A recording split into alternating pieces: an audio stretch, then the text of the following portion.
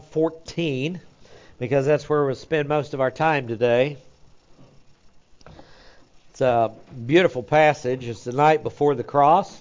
It is the Last Supper, is what it's called, the Last Supper. It is the last Passover he would share with his disciples.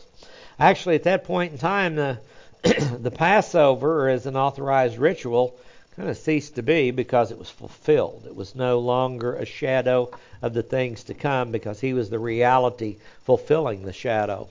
But it is a great picture, and we at times partake of a Passover meal to remind us as Christians of the symbolism that is used there. And oftentimes it's a wonderful thing to partake of and to enjoy. But the Lord is, he got 4 chapters here, 13 through 17, 13, 14, 5 chapters here. I knew I counted wrong. But 5 chapters here that are just loaded with information. When I was putting together the Gospels in quadraphonic sound, all 4 Gospels at the same time, and you end up with a lot of times just months and years just almost skipped over with not a lot of information. And then when you get down to the final week, the week of the cross, there's a massive amount of information that goes into the Scriptures that give us a deep insight into who the Lord is and what His disciples were going to be set in front of Him. So this is what we have in John 14. It's only a few hours. Jesus is going to know that Judas is betraying Him. In fact, He's already told John, the one that would betray them. He told all of them one of them would betray Him that night, and they were all shocked. That's what Da Vinci tried to capture in the Last Supper whenever he painted that picture of the Last Supper, was the moment that they were told one of them would betray Him. And they would deny it. Makes sense, doesn't it? They were arguing about who would be the greatest in the kingdom on the way over there. So they would deny that. And he would go on to teach them because he's getting ready to leave. And he wants them to know what they are to expect and what they're going to face. He is functioning as a priest here. He is functioning as a prophet here. And he's functioning as a rabbi or a teacher here in this, what is called the Upper Room Discourse. And it's absolutely beautiful. But what we've been looking at is encouraging one another, because Hebrews 10:25 says, not forsaking the assembling of ourselves together, as is the habit of some, but encouraging one another. And all the more as you see the day drawing near. Oftentimes the sermons get all the more as you see the day drawing near, and they forget the part that comes right before it. Why do we meet together? Well, we meet together to study the Word. We meet together to fellowship. We meet together to encourage one another. And so that's what it says there. In the last days, we meet together to encourage one another. And so we're going to look down. We started last week looking at the great encourager. Who would this great encourager be? And it just makes sense, because when we're told about an office or a place anywhere almost in the Scripture, like a shepherd, well, we have a chief shepherd and a great shepherd. When we're told about teachers, we have the teacher. That is Jesus Himself. We find a definite article put in front of that title, and it goes with Jesus. And right now, we're looking at an encourager. Who is the encourager? Who would we expect? So what are we going to look at in this case study of how did He go about encouraging His disciples? Before we begin, let's just take a moment for prayer so we can push aside all of the weather balloons and everything else that's going on around the world, and we can push all that stuff aside and we can focus on what God's Word has to say. Let's pray.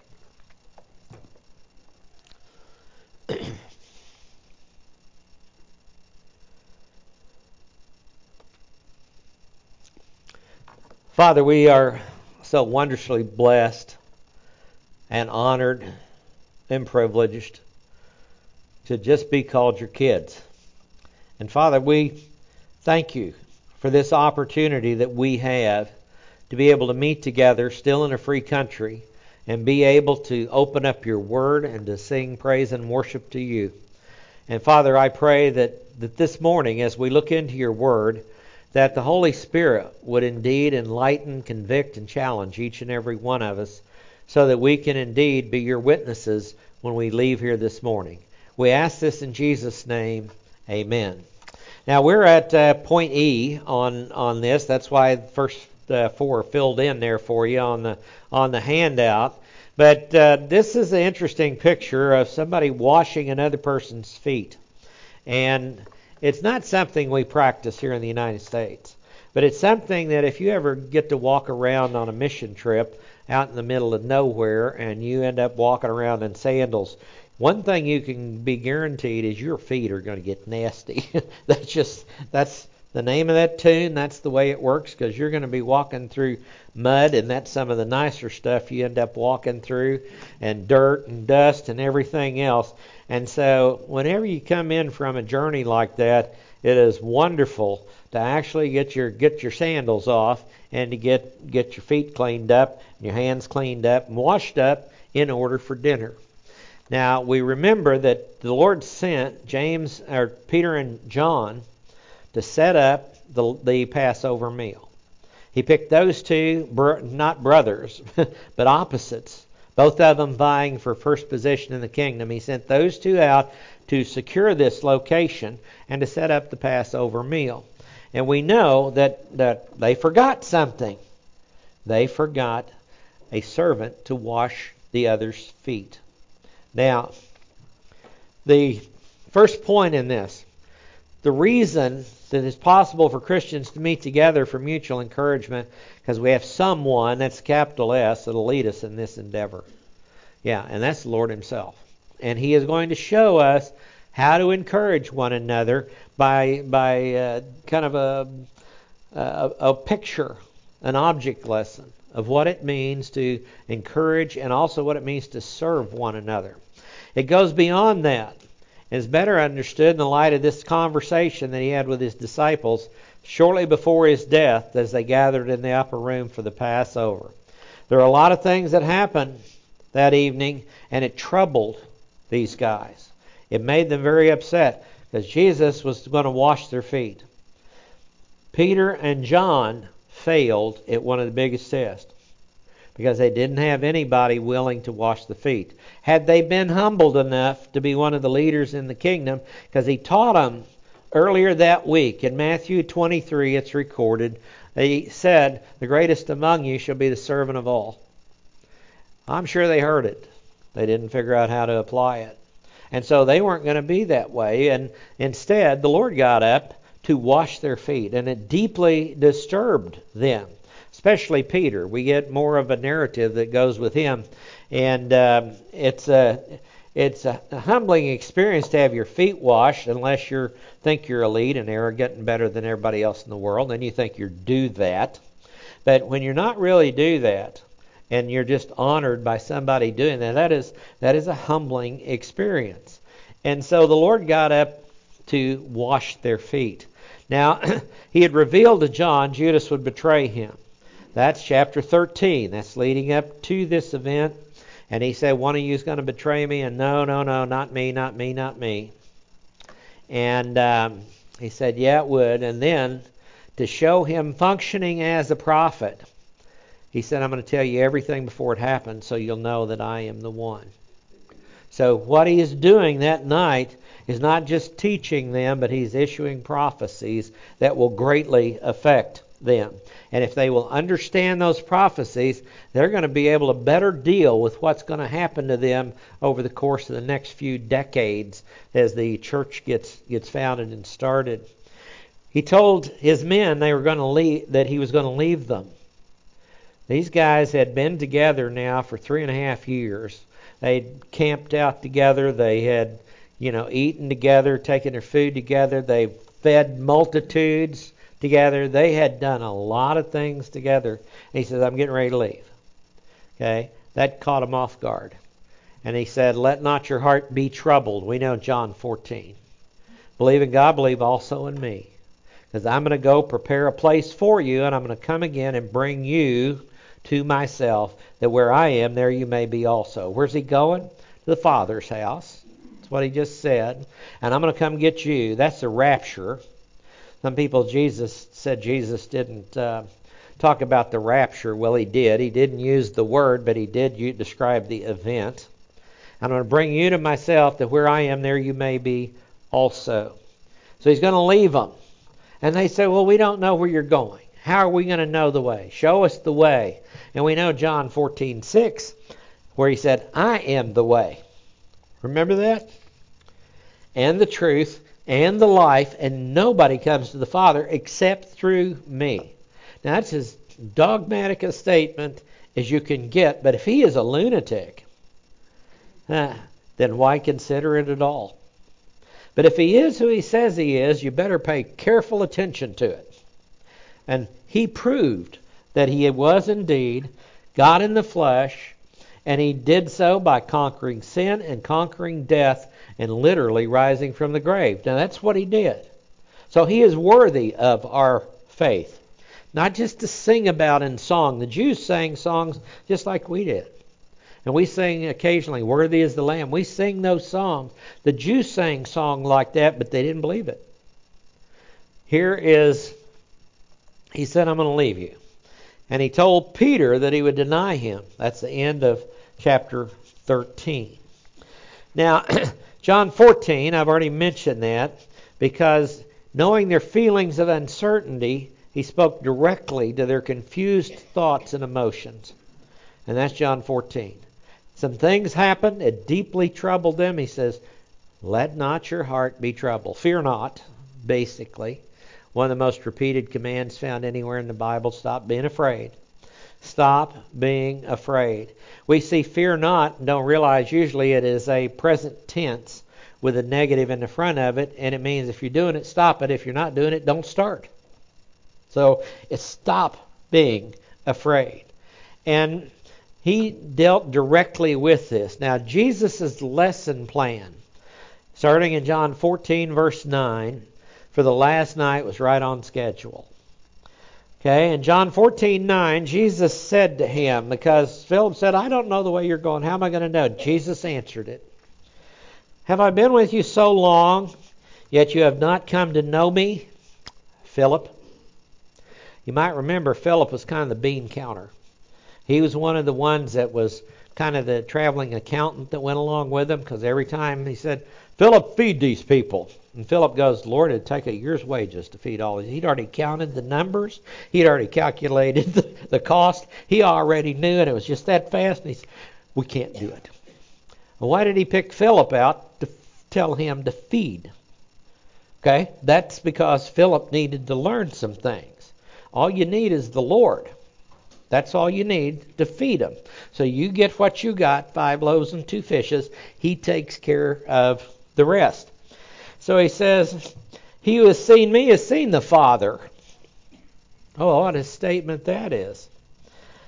How do you say, show us the Father? Do you not believe that I am in the Father and the Father is in me?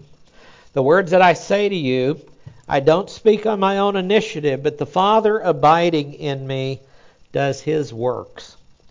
Believe me that I am in the Father and the Father in me. Otherwise, believe on account of the works themselves.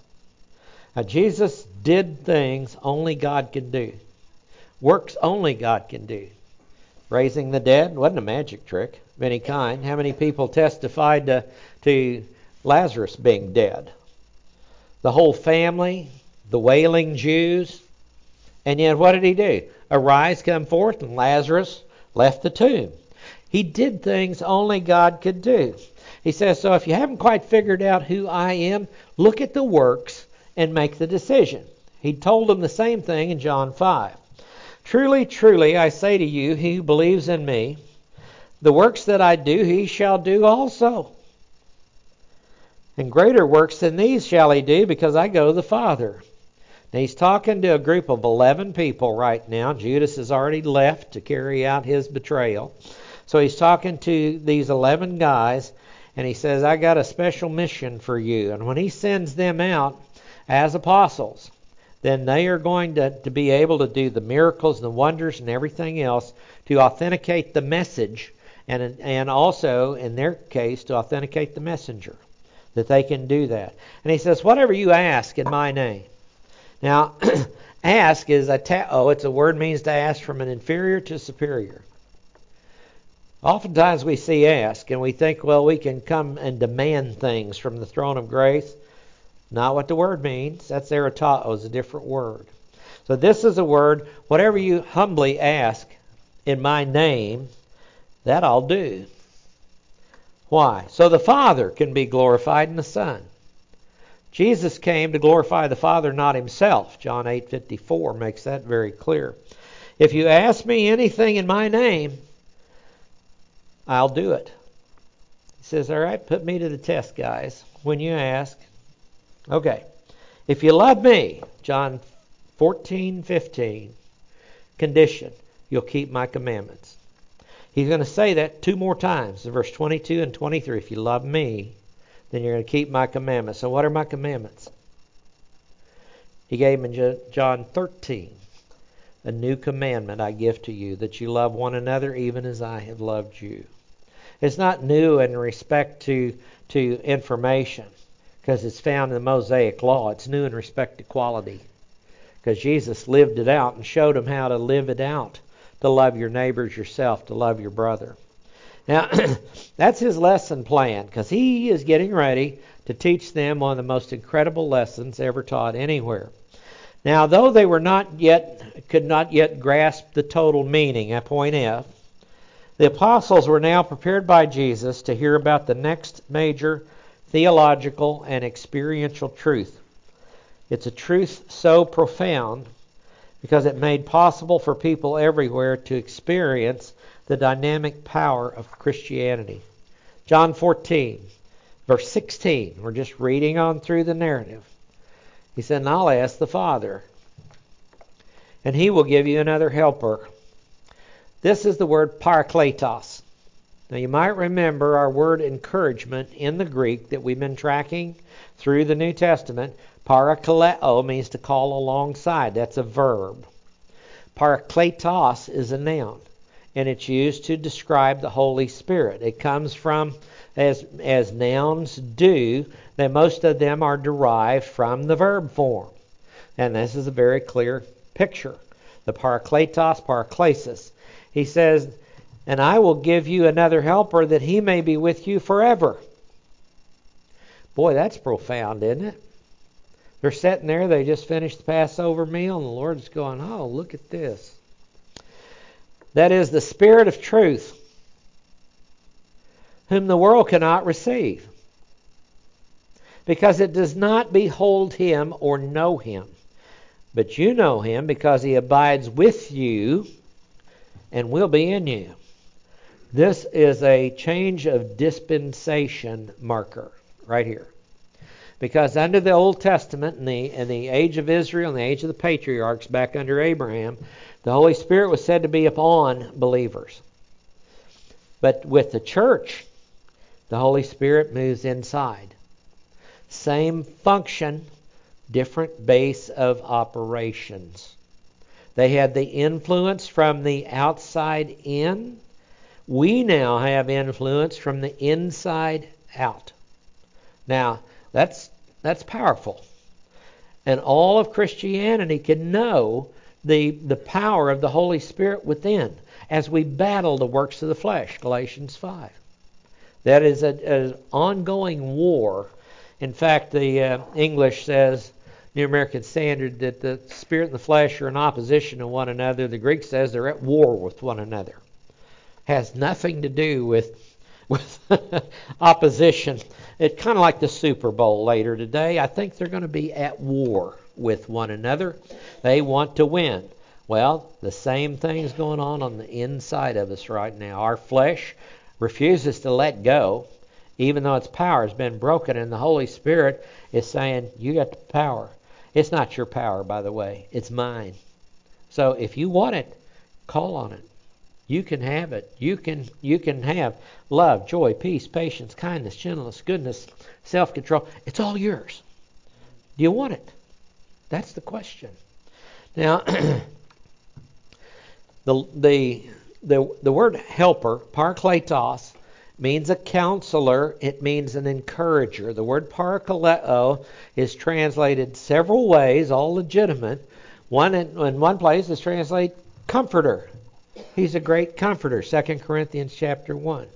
One place is called a counselor. We'll see it here. One place is just simply, but it means an encourager, a word we've been looking at. So the Holy Spirit is inside of you to do what? Encourage you. Now, do we believe that? Is that just academic learning? Or is this something that we are trying to live our life in the shadow of the Almighty, and we're wanting this relationship with the Father, Son, and Holy Spirit? Do we want it? Because He will give it to us. He says if you seek Him with all your heart, you're going to find Him. It's a promise. But notice the condition, if we do that. Now, He's called another counselor. And that's point G. And what happened? Never mind. Follow along. Shut this thing down. You know, this hadn't happened to me in 40 years of doing this. It's happened 3 times now in the last month. So you need to pray for me more than you already do. Point 1 under another counselor is 4 times Jesus identifies the Holy Spirit as a counselor. 4 times. In other words, it is God calling us alongside. Parakletos, one who calls alongside. God's calling us alongside. So this is what we are to be to other people, call alongside. See, even leaders, spiritual leaders, are to call people alongside. They're not to be so far in the front nobody can see them. They're not to be in the back pushing. They're to be walking alongside. That is servant leadership. That's what Christ modeled. That's what is supposed to be modeled in the church. Now, the Holy Spirit is a counselor. The second point is what began in God's Son is now focused in the Holy Spirit. What began in His Son is now focused in the Holy Spirit. So Jesus, what did He just say? I will give you another one. Now it's interesting because another is allos, and it means of the same kind. Of the same kind of counselor as I am, Jesus, so shall the Holy Spirit be. Had He used the word heteros, which is also translated another, you have to look at the Greek to figure out which one is which, it'd have been another counselor of a different kind. The difference there between heterosexual, meaning different sexes, is what it's talking about. So it's the same type of word that's used there. The Holy Spirit, point 3, is another counselor / encourager of the same kind as the Lord. Of the same kind as the Lord, i.e. He is God. Jesus is God in the flesh. The Holy Spirit is God. One of the proofs of the fact that the Father, Son, and Holy Spirit all are God. One of the proofs of the Trinity is found right here. Now, point H is the Holy Spirit is the Spirit of truth. 3 times Jesus referred to the one who is coming as the Spirit of truth. And here are the verse references that are found there. He's called a counselor in 4 places. He's called the Spirit of truth in the verse we just saw. And if we keep reading, 15:26 and 16:13, He's the Spirit of truth. Now, Jesus described the Spirit's 5 primary functions as. Now, these are all important because He's going to tell us, what does the Holy Spirit do? Who is He? Well, He's God. Why? He's another counselor of the same kind, so He's got to be God. He's another counselor like that. What does He do? First of all, point A is teaching. In John 14:26, He says, but the Helper, that's our parakletos, our encourager, our comforter. The Holy Spirit, in case you, I love this, when things get repeated that don't really need to be repeated, it's in case we forgot from the last time He just said something 5 seconds ago in this conversation till the time we get here now. So He's talking to the disciples. They've not proven to be very well at hearing and remembering all at once. So he is, okay, but the Helper, the Holy Spirit, whom the Father will send in my name, he will teach you all things. And he will bring to remembrance all that I said to you. Now these are the 11 that are going to go out and be the foundation part of the church. That's who they are. And he said, he's going to come and you're going to remember what I told you over this last 3.5 years. Now wouldn't that be wonderful if we were that way? They had a special thing right here that said, yeah, you're going to remember this. Why would he want those 11 to remember such things? Didn't some of them write some scripture?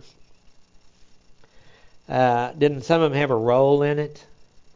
By the mouth of 2 or 3 witnesses shall every fact be confirmed. So if one writes something and one writes it from another perspective, they both look at it and go, well, yeah, he's right, too. It's just different words being used. But it's the same event that is going on. And so he established his witnesses there with a recall that the Holy Spirit was going to give to them so they could authenticate the things that happen. The second one, this is point B under H2B, is recall. John 14:26. And bring to your remembrance all that I said to you. Okay? That's a wonderful promise to have. Now, if we approach the Scripture that way, and we pray, I started praying long time ago. Lord, help me to understand what you're saying. Help me be able to remember what you're saying, and help me be able to use it wisely. And he has blessed me in a lot of ways with that. Now, I'm getting old and starting to forget some things, like filling out the PowerPoint. But he has been faithful. It's not me. It's not him. He has been faithful to do so. And I think if we make that a part of our prayers, that's a prayer that is in accordance with his will, and he likes hearing those. And we humble ask, Lord, help me understand it. Understand it plainly, clearly, and then help me remember it. And then help me, when it's time to apply it, use it. Not fall back on the worldly wisdom, but indeed look to the divine wisdom. Teaching and recall. The next C is testifying about Jesus Christ. Here's the Holy Spirit, John 15:26. So he has gone on, given them more information, given them the parable of the vine, etc. in chapter 15. And then, John 15:26, when the Helper comes. You remember that, guys? I talked to you about him in the last chapter. Of course, this is a running conversation. He says, whom I will send to you from the Father, that is the Spirit of truth. Notice how he repeats that again. Who proceeds from the Father, he will bear witness of me. Now that phrase, proceeds from the Father, has generated volumes of theological arguments and treatises and everything else. But he said, this is part of the plan. The Son came from the Father. The Holy Spirit came from the Son. And it's the doctrine of procession, but they're all God and they're all eternal. It's the way it's always been. Great mystery, isn't it? I'll have a few questions about that when we get there. But for right now, we just accept it on faith. The Father, Son, and Holy Spirit are co-equal, co-eternal members of the Godhead. Now, testifying about Jesus Christ. He says, who proceeds from the Father, he will bear witness of me. Now, have you ever tried to be a good witness and gotten God's way? The Holy Spirit inside of us is supposed to be the witness. What do? Battle the flesh. What happens? Then what he wants seen is what comes out. The Holy Spirit inside of us is the one that says, oh, your thoughts are not pure. Need to fix them. Oh, the speech you just uttered, you could have done a lot better than that. Or fix it. I get occasionally, fix it. Something comes out of my mouth and I go, oh, I wish that wouldn't have come out of my mouth. Once it does, you cannot reach out and grab it and bring it back. And you can really get in trouble when you think nobody can hear you. And they can. But God always can. But He wants our thoughts, our speech, and our actions to honor Him. Now, if that's what we're doing, guess what? We're being the witness He wants us to be. We are walking in the middle of a crooked and perverted generation as lights in the world. And that's what He's called us to be. So, testifying about Jesus Christ, the ministry of the Spirit, to teach, for recall, for testimony or testifying. The fourth is convicting. John 16:8. Now, this is part of what the world hates. It says, and He, when He comes, will convict the world concerning sin and righteousness and judgment. Now, what does that mean? I believe it means there's a right and a wrong. And no matter what you try to do with it, there's still a right and a wrong. And that's the way it is. There are the convicting ministry of the Holy Spirit, convict the world. Now, I've heard pastors argue this passage. It's amazing. They say, well, we're not of the world anymore, so He no longer convicts us of sin and righteousness and judgment. And I thought, I think He would do it more. Okay? We're kids. Think about it. We're kids. Other people's kids are their problem. Okay? Our kids, we convict, right? Of right and wrong and teach them. That's what we're called to do, what we're supposed to do. Wouldn't the Father do the same for us? We're a family. And I think the Holy Spirit is at work in us so that we recognize when we have stepped out of bounds. 2 Corinthians 13:5 comes to mind. Examine yourselves to see whether or not you're in the faith. And how do you know that you're in the faith unless you flunk the test? Did that ever bother you? How did a failed test teach you anything? Well, a lot of times you can remember the failed tests better than the past ones. That's the way it works. And how do we know? When we mess up, we can thank God. The Holy Spirit showed us we messed up. Because if we want to do things that are pleasing in His sight, we don't want to mess up. We want those mess ups farther and farther away. So the Holy Spirit inside of us has a convicting ministry.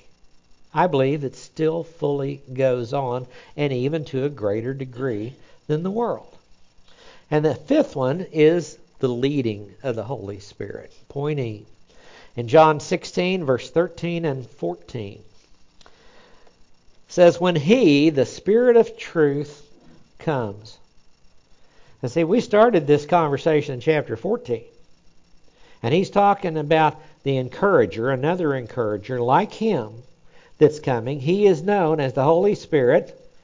There are a lot of spirits that go out into the world, but there's a Holy Spirit that is sanctified and righteous. The Holy Spirit who is God. And then, who is He? The Spirit of truth. What is His job? When He, the Spirit of truth, comes, He will guide you into all the truth.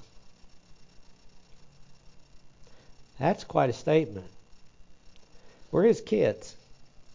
If we want to know the truth, didn't He teach in John chapter 8, verse 31, 32? If you abide in my word, because His word is truth, if you abide in my word, then you're truly disciples of mine, and you shall know the truth, and the truth shall set you free. We emblazon that on our courthouses. But they leave out the part about abide in my word. And they put, the truth shall set you free. And then they're free to redefine the truth according to the way they see it, instead of proclaim the truth the way it is that comes from the Holy Spirit. And He says, He will guide you into all the truth, for He will not speak on His own initiative, but whatever He hears, He will speak, and He will disclose to you what is to come. These are these 11 knuckleheads that He's got to go out and win the world. How much does the Lord need? Not a lot. To go out and change the entire world. And He picked those guys and added Paul in. He had 12 guys that He sent out into the whole world, and the world changed as a result of that. Now, these people were obviously well taught. They obviously didn't pay attention from time to time, because he told them more than once that he was going to die and be raised on the third day. He told them that more than once, and they're still going, oh, really? And they were so upset whenever he died. Okay? Hadn't quite grabbed hold of it, had they? He said, he will glorify me. The he here is the Holy Spirit, the Spirit of truth. What's his role? To reveal the Lord Jesus Christ himself. He will glorify me, and he shall take of mine and shall disclose it to you. So what the Son got, he got from the Father, right? John 5. Follow this on through John. He says, John 8, you abide in my word. You'll learn the truth, and it'll make you free. Then what did he say in 14, 15, 16? There's a Spirit coming. He's the Spirit of truth. He is a great encourager, and he's going to lead you into all the truth, providing you want it, and show you what's to come. Because these apostles, Ephesians 2:20, all these apostles he's talking to are also prophets. And out of this apostle hyphen prophet is the foundation of the church. That's what's going to happen. Therefore, the third point, encouraging one another, happens when we permit the Holy Spirit within each one of us to communicate. Now, is it going to be an audible voice? Probably not. But if we let him communicate, if we study his word and it becomes a part of who we are, he's going to talk to us through that. He's going to make it clear this is what we need. This is what we need at this moment in time. James 1:5 is so important. He who lacks wisdom, let him ask of God. That's where we all are, I think, all the time, isn't it? We ought to wake up in the morning. So I need wisdom for today. Not tomorrow, now. Because he says he gives to all men generously and without reproach. So we need to wake up and ask for it. And then, the next verse, don't doubt that he's going to give it to you. And what I found out, he usually doesn't give it early. Okay? Oh, Gary Horton, one of our missionaries, says, God may wait, but he's never early. Well, that's timing. It's all divine timing, the way he does stuff. Now, the Holy Spirit is the Spirit of truth. So we obviously, if we want truth, we want to be led of the Holy Spirit. And then we have a promise. And this promise is, he will speak, and if you want it, you can get it. Now, point I is encouraged by the Holy Spirit. Now, while waiting in Jerusalem, as Jesus had told them, the Holy Spirit arrived just as Jesus had promised. Acts chapter 2. Okay? He was out walking around on the earth for 40 days after the resurrection, and then the ascension to the right hand of the Father. And then the disciples, of course, are wandering around figuring out what we're going to do and all that. And then, just like he promised, on the day of Pentecost, the Holy Spirit arrived. Now, Acts chapter 2 has been a chapter of controversy for a long, long time. But what it did show quite clearly was the Holy Spirit arrived and he took up a new residence. You have people, I don't need to go down that rabbit hole, but you have people that were believers and saved under the age of Israel and didn't even know the Holy Spirit had gotten there, John's disciples. And then they weren't there to receive the Holy Spirit then. They received it later. That's Acts 10, 11, some of those other passages that cause all kinds of confusion. But they were given this gift, and it was a gift that was part of the fulfillment of Joel too, and it was a thing that said, you're going to speak in men of strange lips are going to come to you, Jews, and give you the gospel, basically, in other languages. Now that very statement, it runs through 600 years of Israel's history. Easy. Because after they got taken out to Babylon, a lot of them managed to be dispersed prior to the Babylonian captivity. The northern kingdom was destroyed. They took off and they left. And the people, the Jews, started learning other languages other than their native Hebrew and Aramaic. They didn't know what they were. So a lot of them just spoke drawing a blank. Spoke different languages of India, because they set up in the 400s BC. They set up a synagogue there on the west coast of India, and they had other synagogues. Another one set up in Mumbai up to the north. So they had already set those up, and they didn't know these languages. When you came into Jerusalem and come up 3 times for the feast and all that, and the Jews coming up there, they had 26 different synagogues that spoke different languages, because the people didn't speak the native Hebrew or Aramaic anymore. So they were able to communicate to them. Now, what is this gift? They call it tongues, and it kind of gets mysterious. It's glossai is the word that's used for it. And when you track it down, it's a language. It is a known human language that has not been taught in an educational system. I don't speak Malayalam. Malayalam is a language of southern India. If I had the gift of languages, I could walk into southern India and I could speak Malayalam. And what's the proof? The Apostle Thomas. Because what did he do? Started on the west coast of India, walked all the way across the subcontinent. I asked some Indian pastors there one time, how many languages are there between the west coast and the east coast of India? He said probably about 200 was the answer, which I find interesting. India is the place at the Tower of Babel where all the leftovers were sent. I mean, there were so many different languages, and they've got the Bible translated in over 200 languages of India, the Bible Society there already. But he went all the way to the east coast of India, and on the east coast he was martyred. He went all the way across the subcontinent evangelizing, and the church still remains. The Lord will tell them in this night, your fruit will remain. One of the churches, the Church of St. Thomas, still remains in southern India, that was started by the apostle, carried on. Now, where it is theologically is another discussion, but it is still there. But he didn't have time to learn all those languages as he went across the subcontinent. What did he need? A language to communicate. What did the Jews learn? Somebody communicating to us. How are these guys, being from Galilee, speaking to us in our own language? Acts chapter 2. See, they were speaking in the language that they came from and learned, not in the native Hebrew. So this is Acts 2. The Holy Spirit arrived.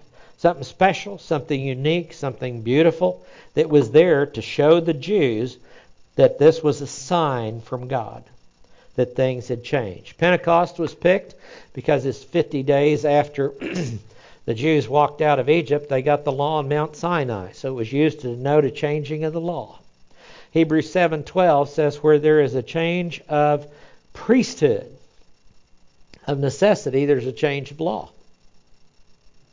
So if you're going to change the priesthood from being a Levitical priesthood offering animal sacrifices to a royal universal priesthood, which is us in the church, you need to change the law.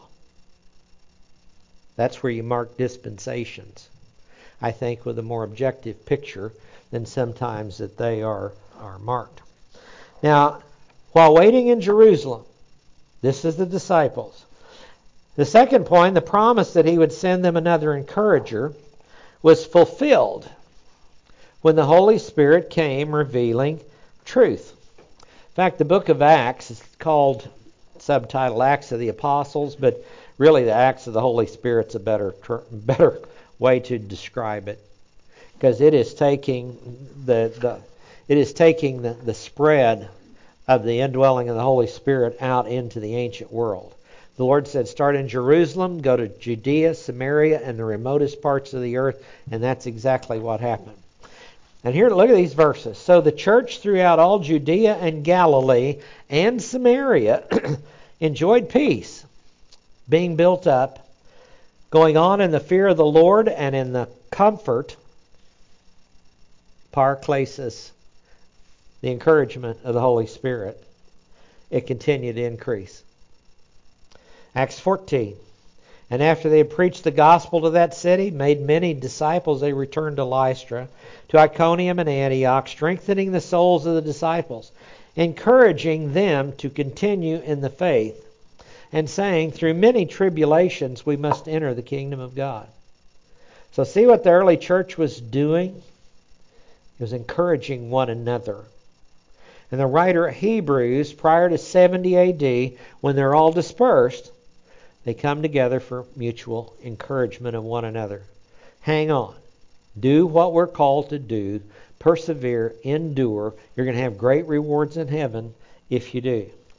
The means of encouragement was God's message of the person of Jesus Christ. Point 3. The means of encouragement was God's message of the person of Jesus Christ. What did the Holy Spirit reveal? It wasn't about Him. It was about who He revealed. Who'd the Son reveal? The Father. Who'd the Holy Spirit reveal? The Son.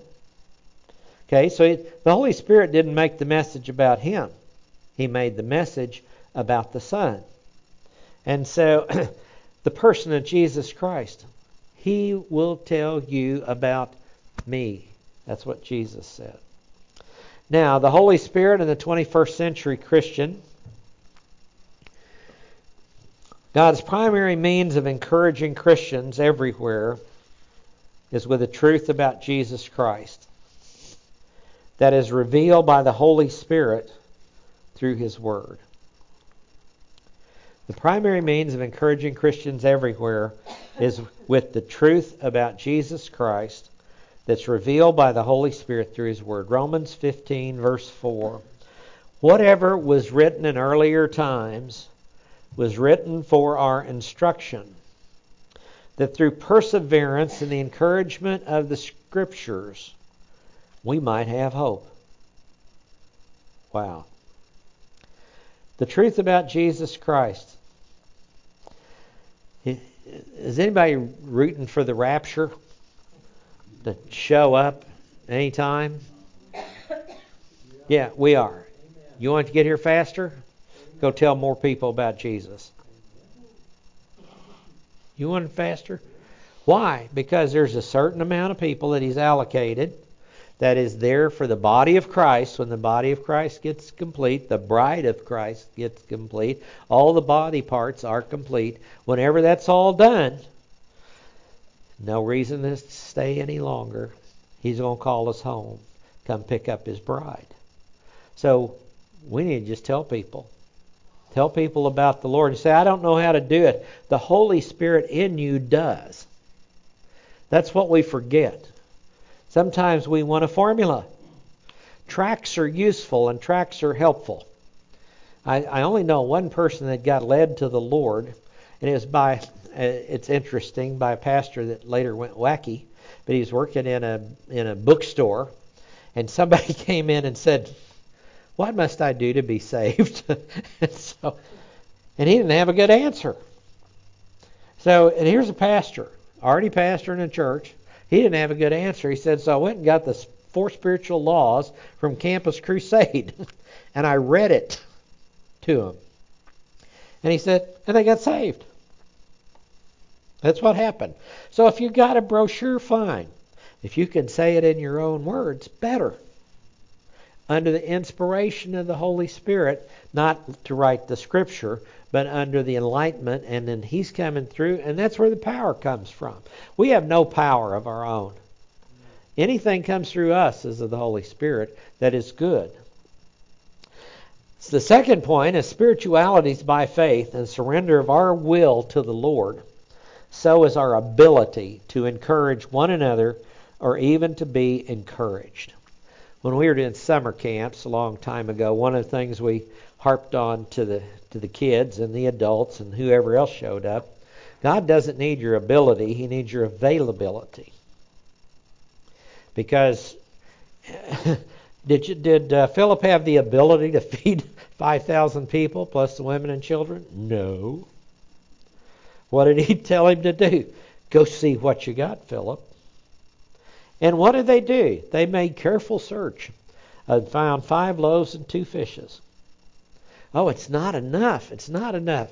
Can you imagine those 11 disciples lined up? Because who did he make distributed? The 12 disciples, counting Judas then. Can you imagine these 12 disciples lined up to get their baskets full of fish and bread, and Jesus is breaking them from 5 loaves and 2 fishes. And he is breaking and filling these baskets. Now, can you imagine Thomas showing up? Thomas probably got in the back of the line. Speculation here. We'll ask him. He got in the back of the line and he said, he's going to run out before he gets to me. And Jesus probably said, come back and get another one when you're done. Because he filled those, and then how much extra did he have? 12 baskets. See, a little in the hands of the Lord is a lot. He doesn't need our ability. He needs our availability. And if we will walk by faith, it's amazing what he'll do. Galatians chapter 3. The book of Galatians, first book that Paul wrote, second book of the New Testament. And he starts off with talking to them about the gospel. He said, if iron angel from heaven comes to you with a different gospel, don't listen to him.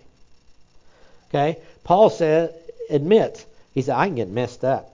But he came to him with a gospel of salvation by grace through faith. And he said, if I come with something different, don't listen to me even. Because the gospel is very simple.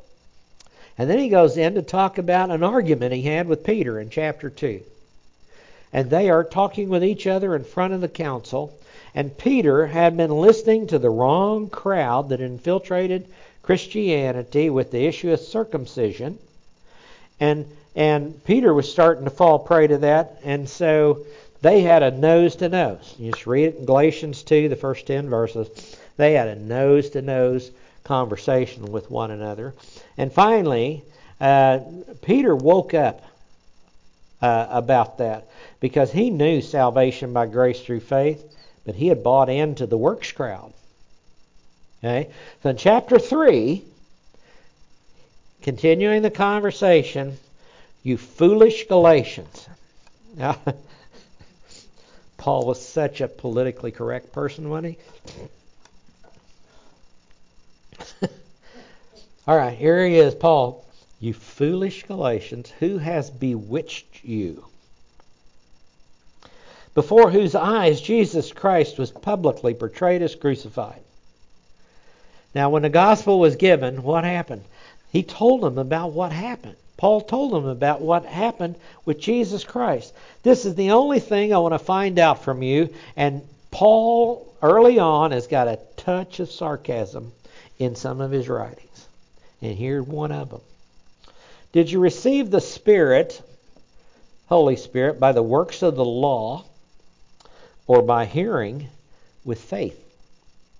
How'd you get the Holy Spirit? To begin with, the Holy Spirit inside of you, indwelling inside of you. How did you get him in there? Are you so foolish? Having begun by the Spirit, are you now being perfected by the flesh? Did you suffer so many things in vain, if indeed it was in vain? Does he then who provides you with the Spirit and works miracles among you, do it by the works of the law or by hearing coupled with faith? He will say a little later on that he gets pretty graphic in this thing.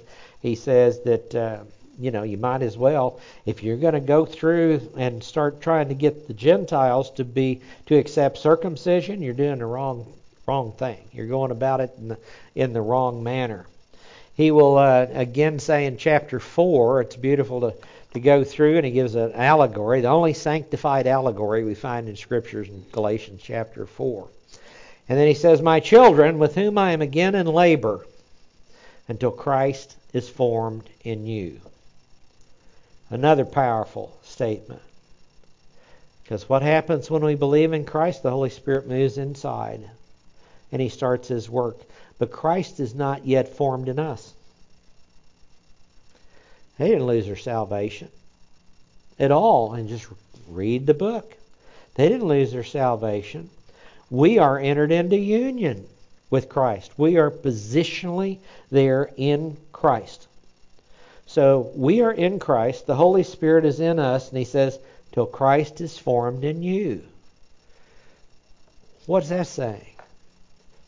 The Holy Spirit, who is revealing truth, is letting you know more and more about Christ so you will be like him. Conformed to his image in your thoughts, your speech, and your actions. And then chapter 5 is for freedom that Christ set us free. Only don't turn your freedom into an opportunity for the flesh. Through love, serve one another and fight this battle between the spirit and the flesh. Fight it. Now, our ability to encourage one another, or even to be encouraged. Our surrender of our will to the Lord. So our ability is all up to him. The last point that you have on your handout, realizing that the Holy Spirit is in the business of encouraging believers. And even unbelievers to accept the gospel, hopefully lets us be more open to him working through us to accomplish this task. Now some people that they get in Bible churches and they hear about the Holy Spirit and they see things that going on in Spirit-filled churches or whatever you want to call it, things they don't like to see, and they get afraid of the Holy Spirit, want to wall him off. It's not what we're supposed to be. Not where we're supposed to be at all. Because the Holy Spirit is inside of us.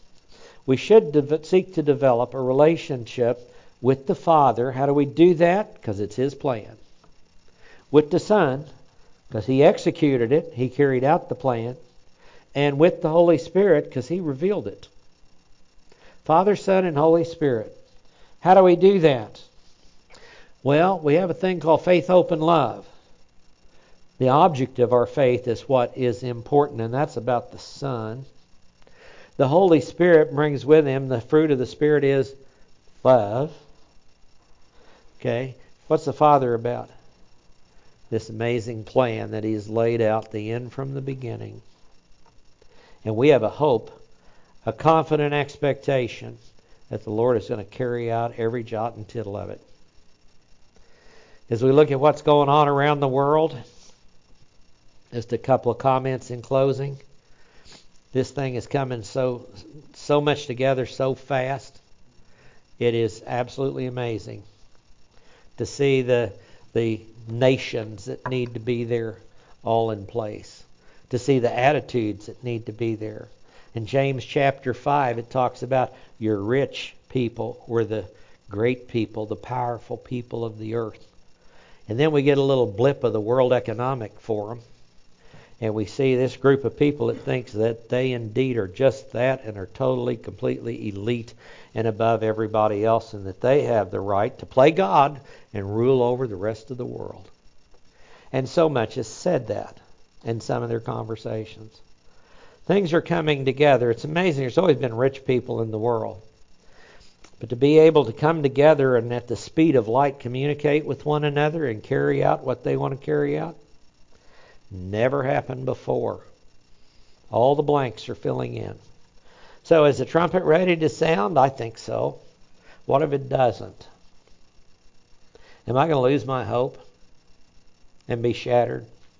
No, what I do know, and my hope is in, is I know it'll be at the perfect time. The perfect time, the trumpet's going to blow, and he's going to raise us imperishable, immortal, in a new body forevermore. What a blessing that will be. Let's pray. Father, it's been a good day, another good day. Being able to assemble together with other members of your family. We're all family. Father, what a blessing indeed that is. And Father, to be able to come together and open up your word, to be challenged, to be reminded of what you have told us already, to be encouraged to forget the past, or to learn from the past and live for the future. Father, those things are important principles that has come through your word. I pray that we will remember them this week. Father, I pray for the strength to be able to apply them properly. I pray we'd be conduits for the Holy Spirit inside of us to offer up encouragement and good words in the gospel, to those who are in such desperate need. Father, I just pray you'd use us this week to your glory. For it's in Jesus' name we ask it. Amen.